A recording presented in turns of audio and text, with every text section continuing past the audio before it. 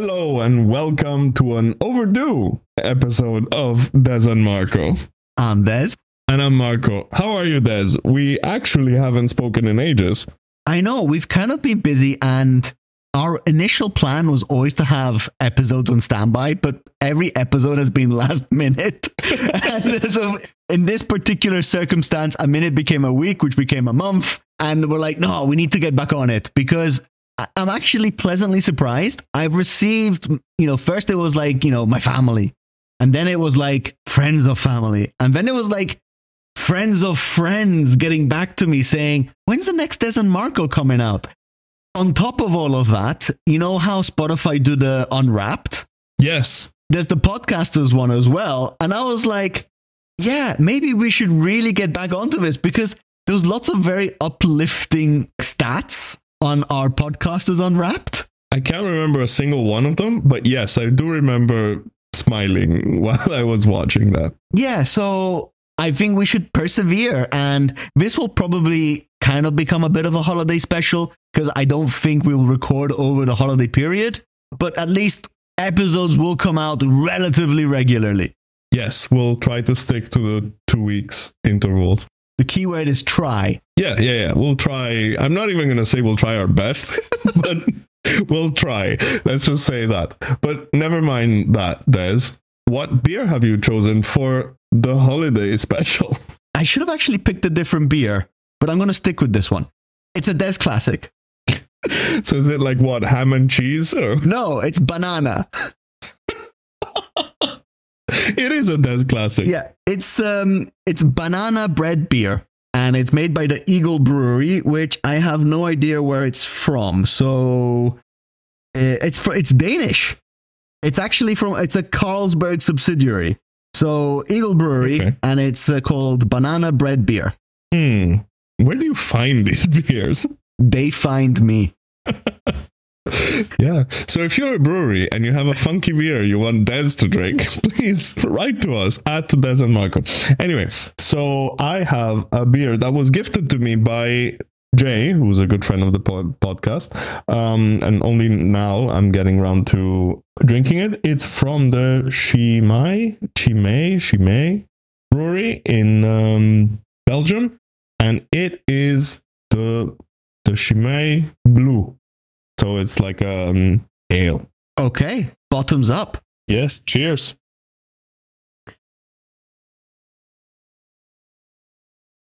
I will leave my review to the end.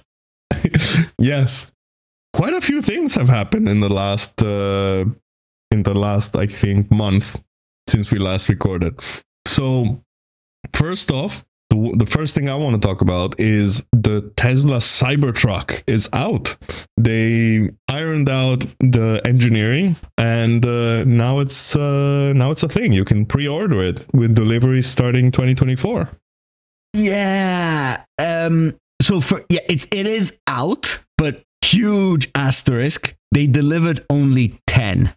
Yeah, but that's fine. I mean, next year is when they'll deliver the vast majority, I guess. We haven't been the biggest fans of Tesla on the channel, and I have to say, I find the Cybertruck horrible looking. Like, it is literally a 3-year-old drawing a pickup truck.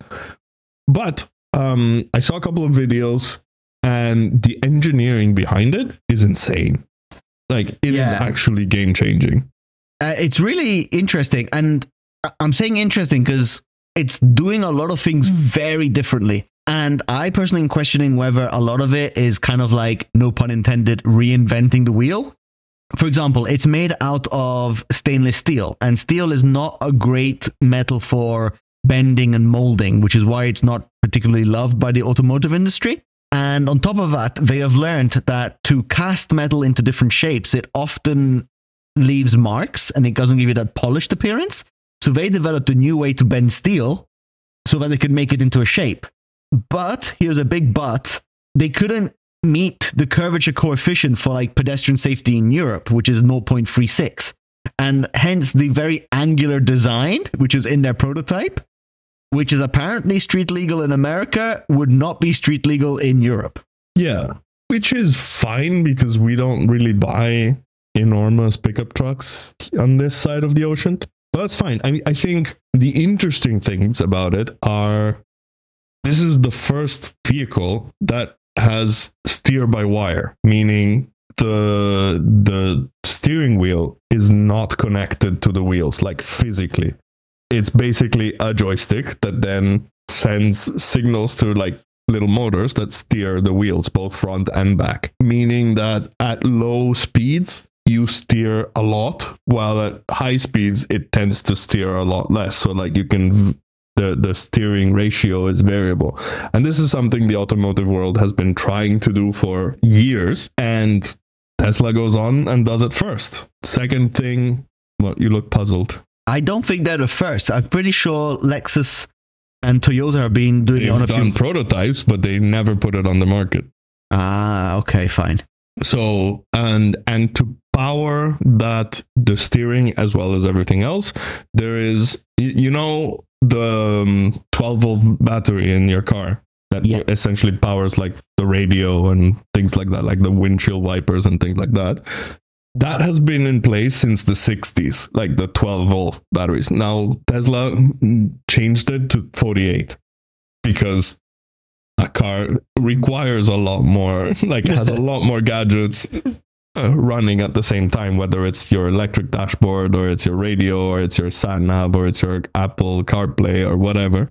So this is the first time the automotive world does that. And then from like a structural point of view, they call it the exoskeleton because like in a normal car, the outside panels, like the body, is not structural, like it doesn't support the vehicle itself. And basically it's what you were saying, like it's all bendy and it can crash easily, or like if you crash into it, it bends a lot.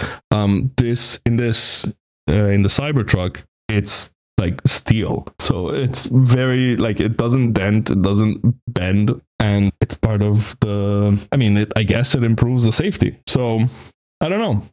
Still not a huge fan of Tesla, and definitely not a fan of the Cybertruck. But it's quite interesting from an engineering point of view. The truck itself is delayed by quite a bit from when it was meant to be released.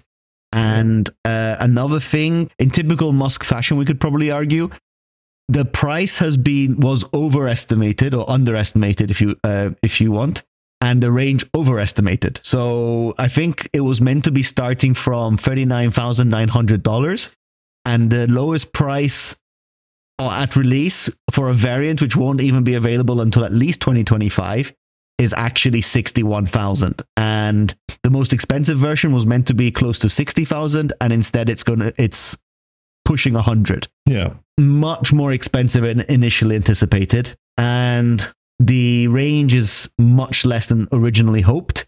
And Tesla is always a little bit overzealous with its portrayal of its mileage. So it's saying around 350 miles of range, and they were promising 500 plus. So those two stats are a little bit disappointing. But as you said, the car, including all its madness, is out. Yeah, exactly. Anyway, we'll see the first reviews. I'm curious to see them. Speaking of other things that are going to come out in 2025, no less. In 2025, finally, Rockstar dropped the trailer for GTA 6, and it's going to take place in Vice City. I think it's really interesting how Rockstar had to release the trailer early because it got leaked on Twitter with some sort of Bitcoin scam. Okay. Did you not hear this? No. So it got leaked, and it was leaked with a watermark edging you to buy into a crypto investment scheme, which is clearly spam. But the leak was real. And so Rockstar was forced to release it earlier than planned on YouTube because they will not advertise on Twitter/X for reasons, and Twitter/X have been kind of shadow banning any mention of Rockstars, which I think is quite funny. But despite this, it's the most watched video game trailer in history, and it's been 13 years since GTA 5? Yeah, something crazy like that. So, I mean, in between they did release Red Dead Redemption 2, but yeah, Rockstar hasn't done anything major in ages. And just a reminder that GTA 5 remains the single highest grossing entertainment product in history, including cinema, music, etc. It's made well over $1 billion in sales. And that's not including, for example, the money raised from microtransactions on GTA 5 Online. So people have commented on how Rockstar was in no rush to make a new version because they were just milking it so well. I remember playing it on the PlayStation 3. Yep. And now it's on PlayStation 5, which, by the way, I bought. Bum, bum, bum.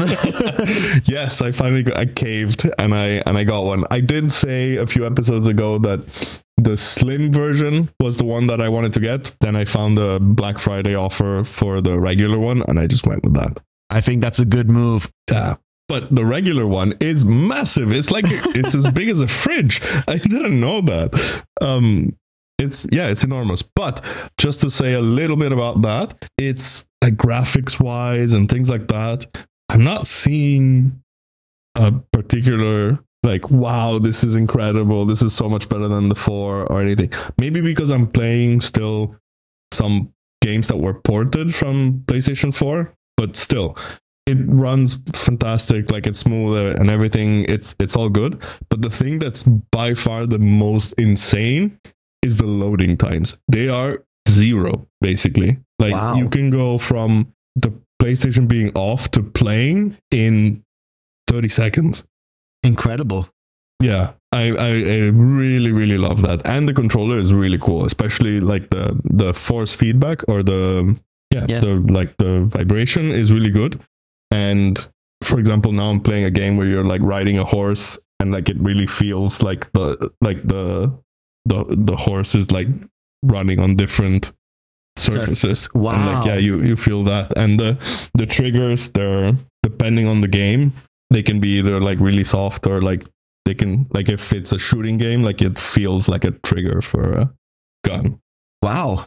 So it's like really immersive. Yeah, it's a bit more immersive than the 4, but the controller is really fantastic. But yeah, and then once I move on to a video game that was made for PlayStation 5, I got it in a bundle with the Spider-Man 2 game, which reviewed fantastic, but didn't win the video game awards.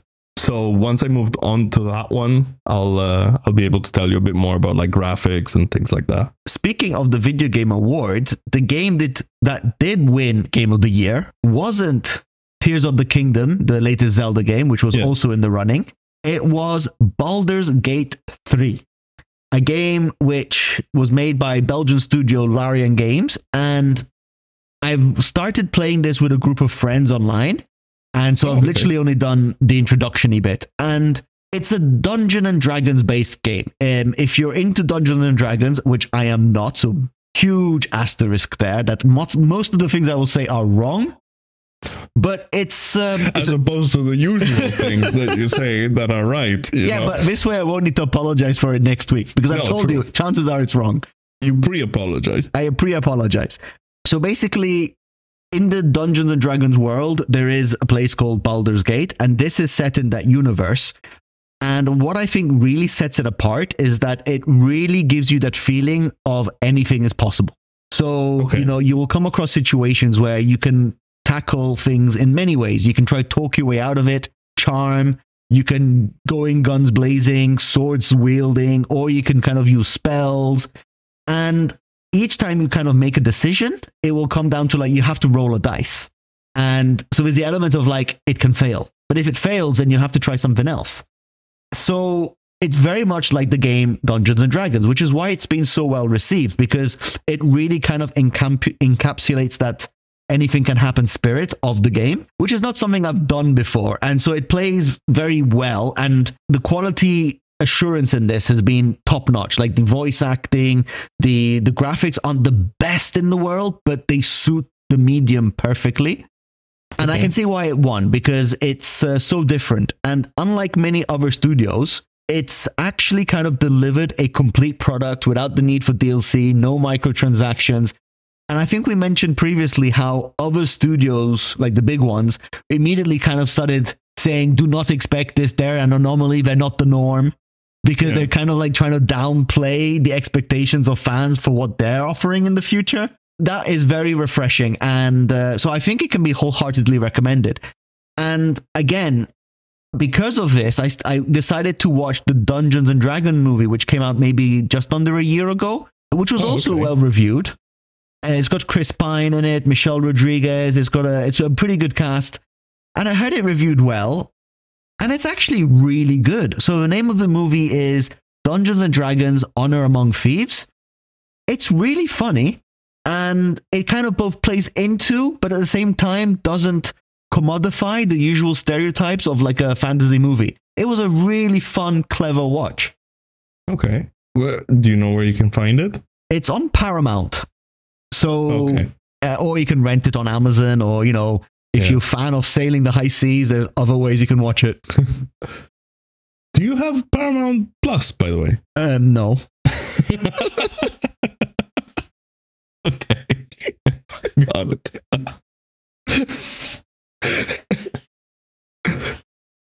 But I recommend that movie. It is very, very good. Okay, I'll check it out. Yeah, because also the Christmas break is coming up, and I'm really, really looking forward to just doing nothing and playing, continuing to play my video games. Moving on, there's a lot of debate over the color of bubbles in messages. So I'm going to start off by saying I have never owned an iPhone. I know you have. Yeah. So I don't think this is a thing in Europe. It's very much a thing in the US. And if you use iMessage as your standard or go-to messaging app, if you text other iMessage phones, you will get a blue bubble in the reply. So they will see you as a blue bubble. You will see them as a blue bubble. But if you text a non-iMessage phone, such as an Android phone, you will get a green bubble. And iMessage is like any other messaging app, let's say WhatsApp, Signal, Telegram. Yeah. And you can send videos and react to messages and do this and do that and the other with no loss of quality and, you know, ease of use, and something which we take for granted on almost any app. Yeah, and it uses data. Yeah, it uses data, but it still uses like the text network. Yeah, okay. This is an Apple thing. So in the US, it uses data, but it acts like your normal de facto SMS app. Yeah. It's your messages app. Yeah. So in the US, if you were to share a picture with someone who's not using an iMessage, it will degrade the quality. You can only share video up to a certain size, and the videos are all pixelated and horrible. And so there's a huge divide there between like green bubbles and blue bubbles. Mm-hmm. Like to the point that one of the reasons why Android phones are struggling to break into the US is down to the fact that they are green bubbles. Yeah, to the point. Like I think in the younger demographics, it even is like kids are being bullied for having Android phones and things like that. Like it's the Apple has control over that demographic, let's say. Which is crazy because like in Europe, everyone uses WhatsApp or Telegram, and if you have a green bubble or blue bubble, no one cares. Yeah, exactly. Because people tend to text in via other apps. Although I have to say a little thing. This past week, I had two colleagues wanting to like send me a video or something, and they're like, oh, can I airdrop this? Or like, what's your iMessage? I was like, no, I've got a Samsung. And they just looked at me like I was a homeless person. They're like, what? So yeah, I gotta buy an iPhone now. I got bullied into it. Okay, now this is where the next bit of the story gets interesting. Many companies have been trying to get Android phones to show up as a blue bubble. Yeah. Notably, just very recently, because he's very much in the internet, Carl Pei, who's the CEO of the Nothing company, which make the Nothing phone, and the Nothing Phone 2, the one with the fancy LEDs on the back, which they call glyphs. He's trying to break into the US, and one of the way they're doing it is by offering a Nothing messaging app, which is partnered with a company called Sunbird, and it will give you blue bubbles. Yeah.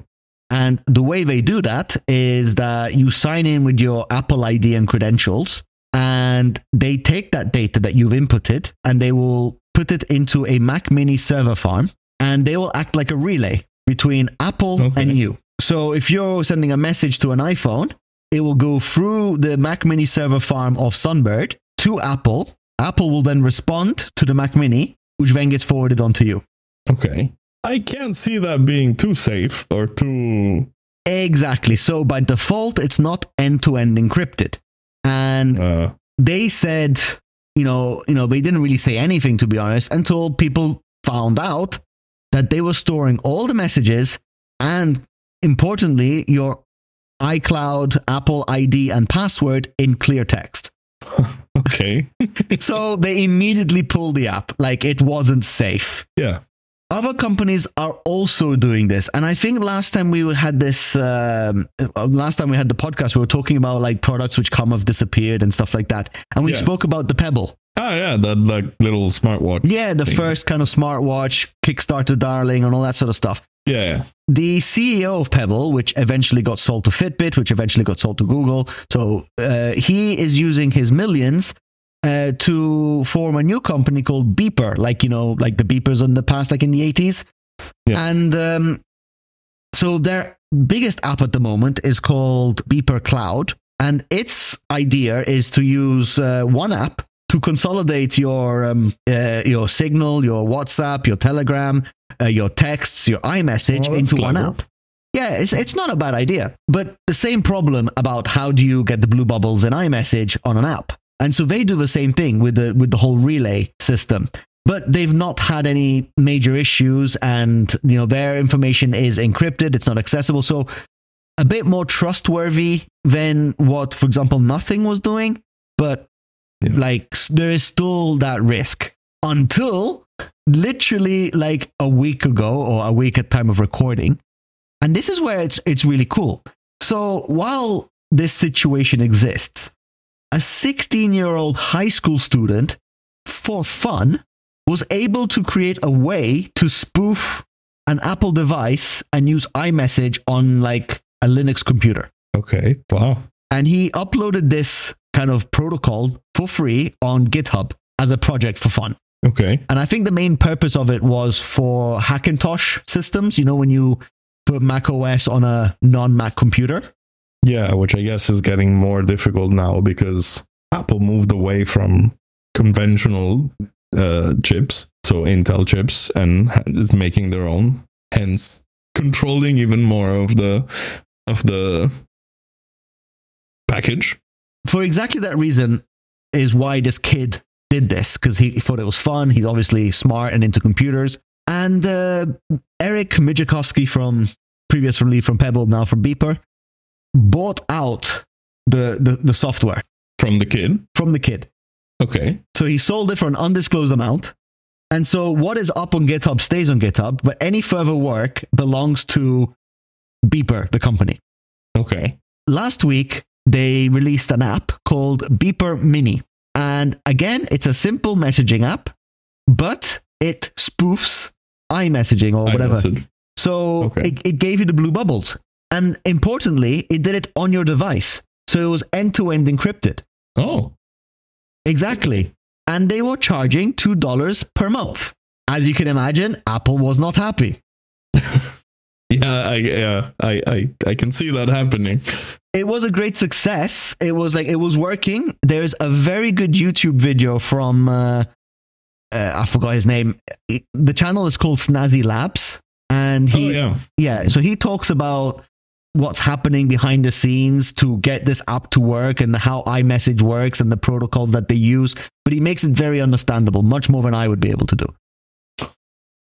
And so I was like really interested in this, thinking, okay, first of all, it's a solution to a problem which shouldn't exist. Well, I mean, yeah, I agree with you. But at the same time, it's, Apple created iMessage, and it's how it uses or how it convinces users to stay in the Apple ecosystem.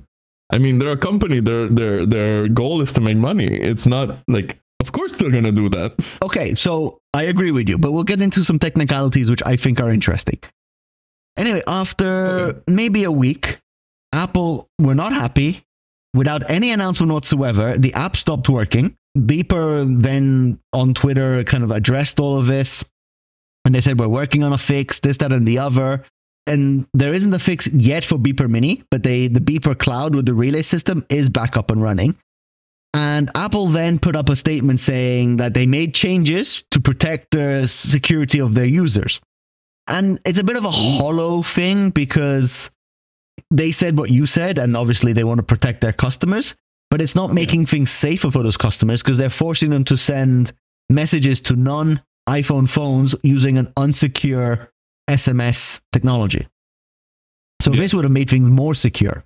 Okay, so that's the first thing. So I personally agree with you, and I think Apple is taking umbrage with the fact that someone's kind of using iMessage to make a for-profit product. Yeah, which is the arguable point, and I agree it's not great.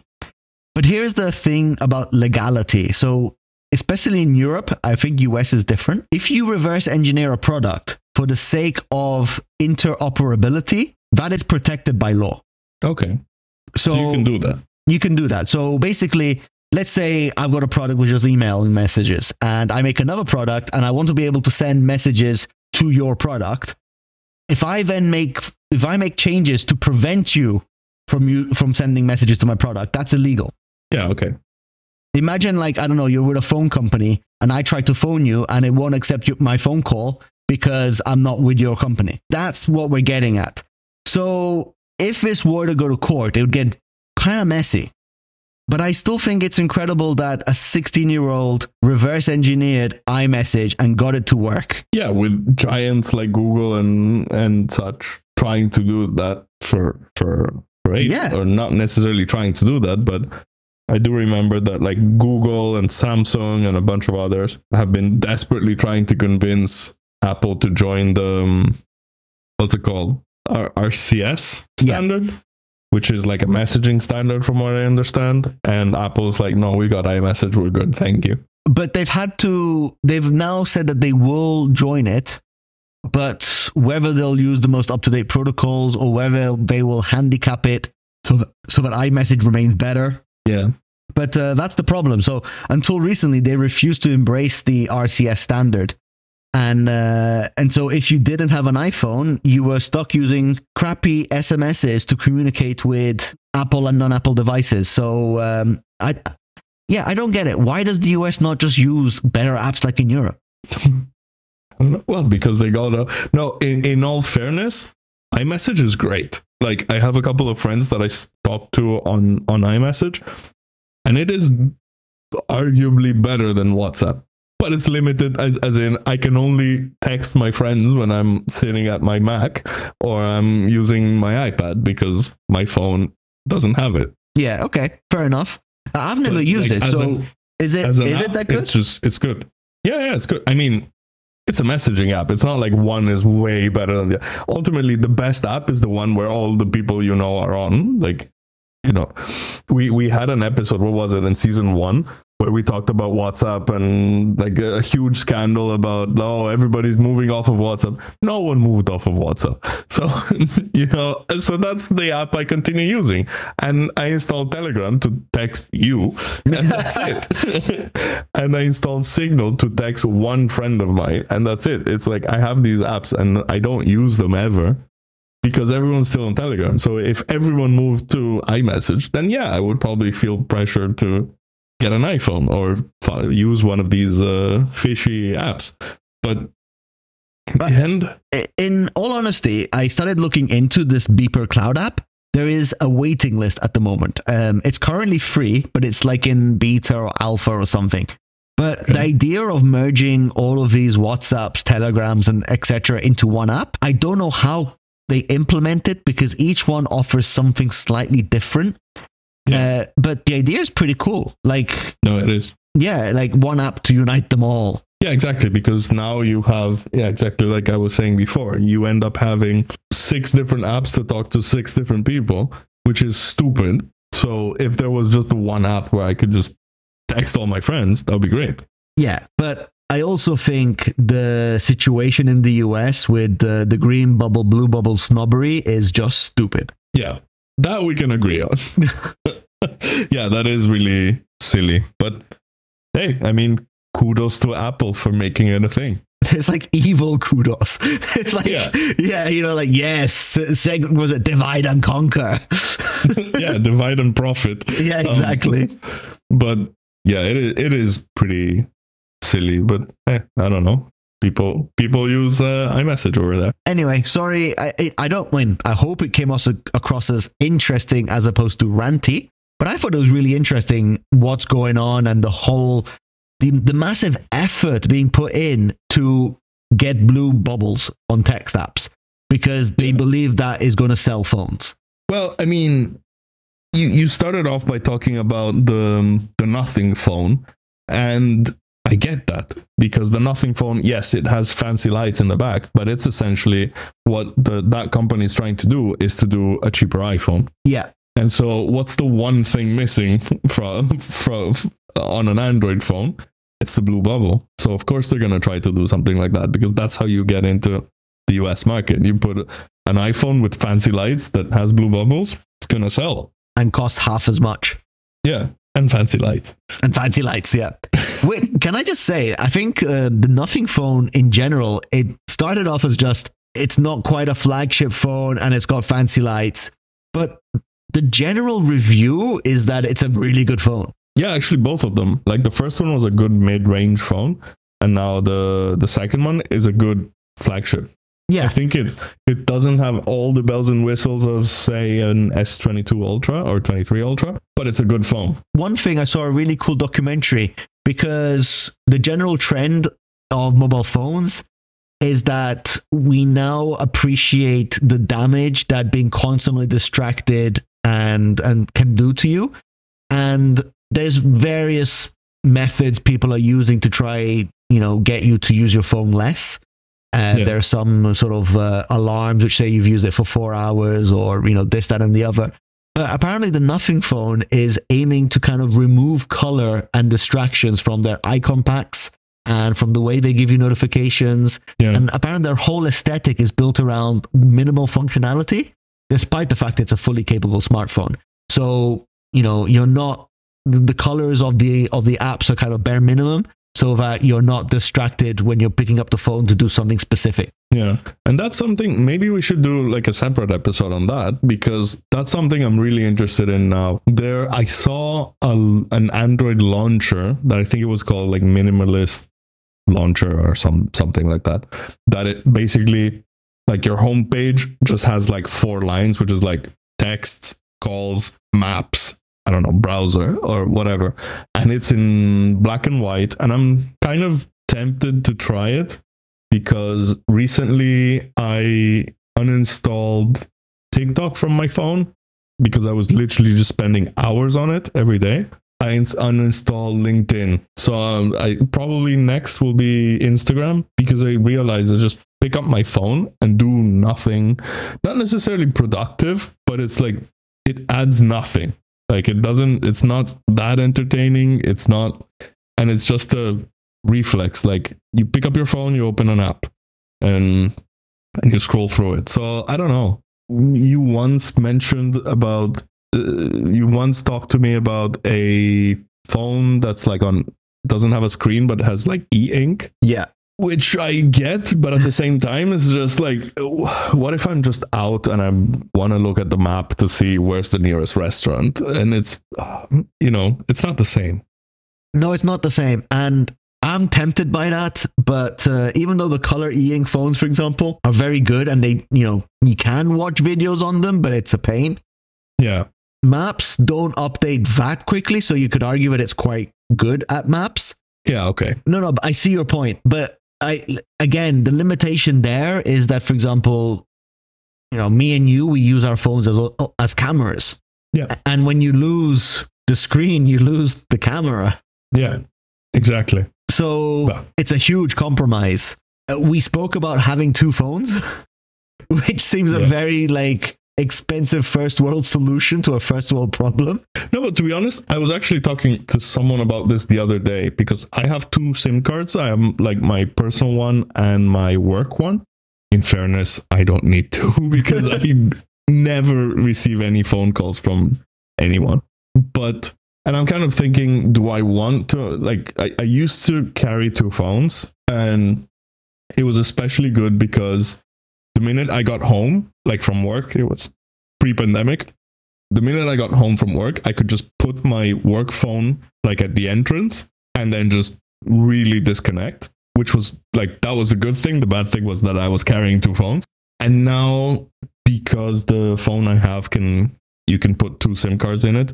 So I've got both on the same phone. Yeah, I don't know. I still can't quite decide which is better, whether just having to carry the one phone around, but having my work notifications with me all the time. And there's some crazy people that tend to email you during the weekend, or just, disconnect. But that means most of the time having two phones with you. Difficult one. One thing I was semi-interested in is with foldables becoming cheaper, especially the clamshell design, it doesn't take up that much space. So having two phones when one of them's like only for pleasure and is smaller, or vice versa, the work one is no distractions. It's just email. Yeah, exactly. I don't know. In the coming months, I'll decide and let you know, because But at the same time, it's like, yeah, you see a new phone, you want it, and then you realize it's not that much better than the one you have. And it's, I don't know, a good friend of mine recently updated from an iPhone 11 Pro to the latest, to the 15 Pro, which is quite a few generations. And he was just, so I texted him like, so how's the new phone? Do you like it? Whatever. And he's like, it's the same. It's better, the camera's better, it's a bit faster, like all that stuff, but it ultimately is the same. So maybe like the times where we used to change our phones every year is well behind us. Can I tell you something which is not the same as normal beer? Tell me, I have no idea what you're going to talk to me about. Okay, so because time is ticking, I thought I might as well just accelerate things and talk about my banana bread beer from the Eagle Brewery. And it's actually not terrible. Wow. The best way I can describe this is, those banana-shaped candies, which are kind of like granulated yellow sugar on the outside and white in the middle? Yeah, and they taste nothing like a banana. Yeah, but they've got that very fake banana flavor. Yes. Yeah, so imagine that fake banana flavor in a syrup in beer. That's what this tastes like. Wow. Is it better than mustard beer? It's better than mustard beer, but it's not as good as like the grapefruit beers or regular beer or beer with, wait for my next beer. It's a doozy.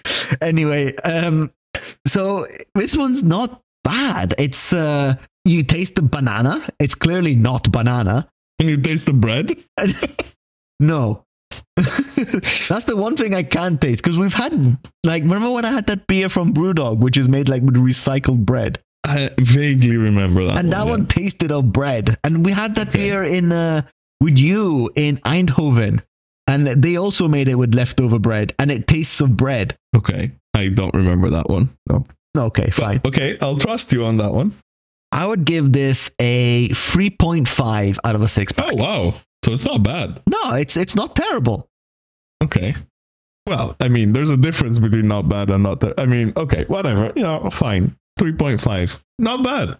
And how was yours? So my Trappist Ale Shimai Blue, which has 9% alcohol. So wow. I'm pretty drunk right now.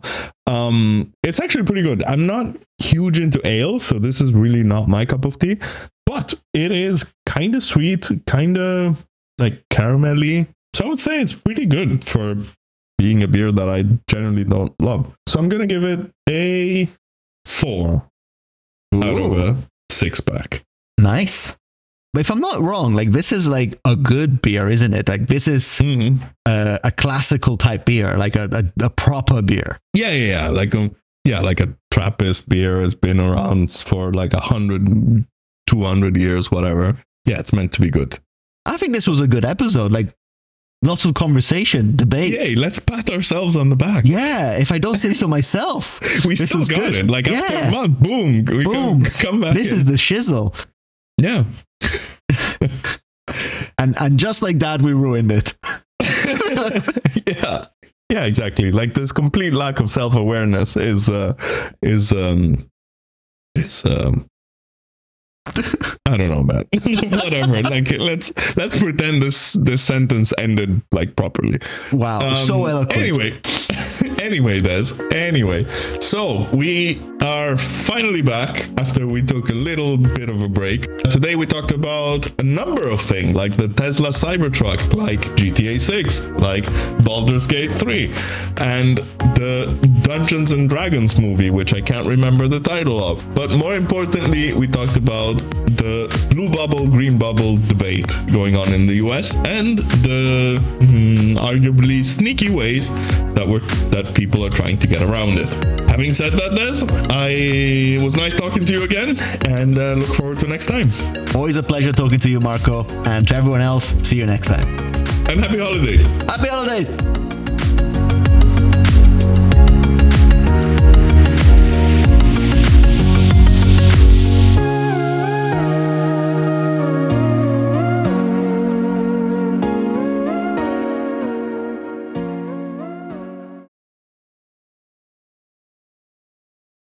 Boom, this is the shizzle.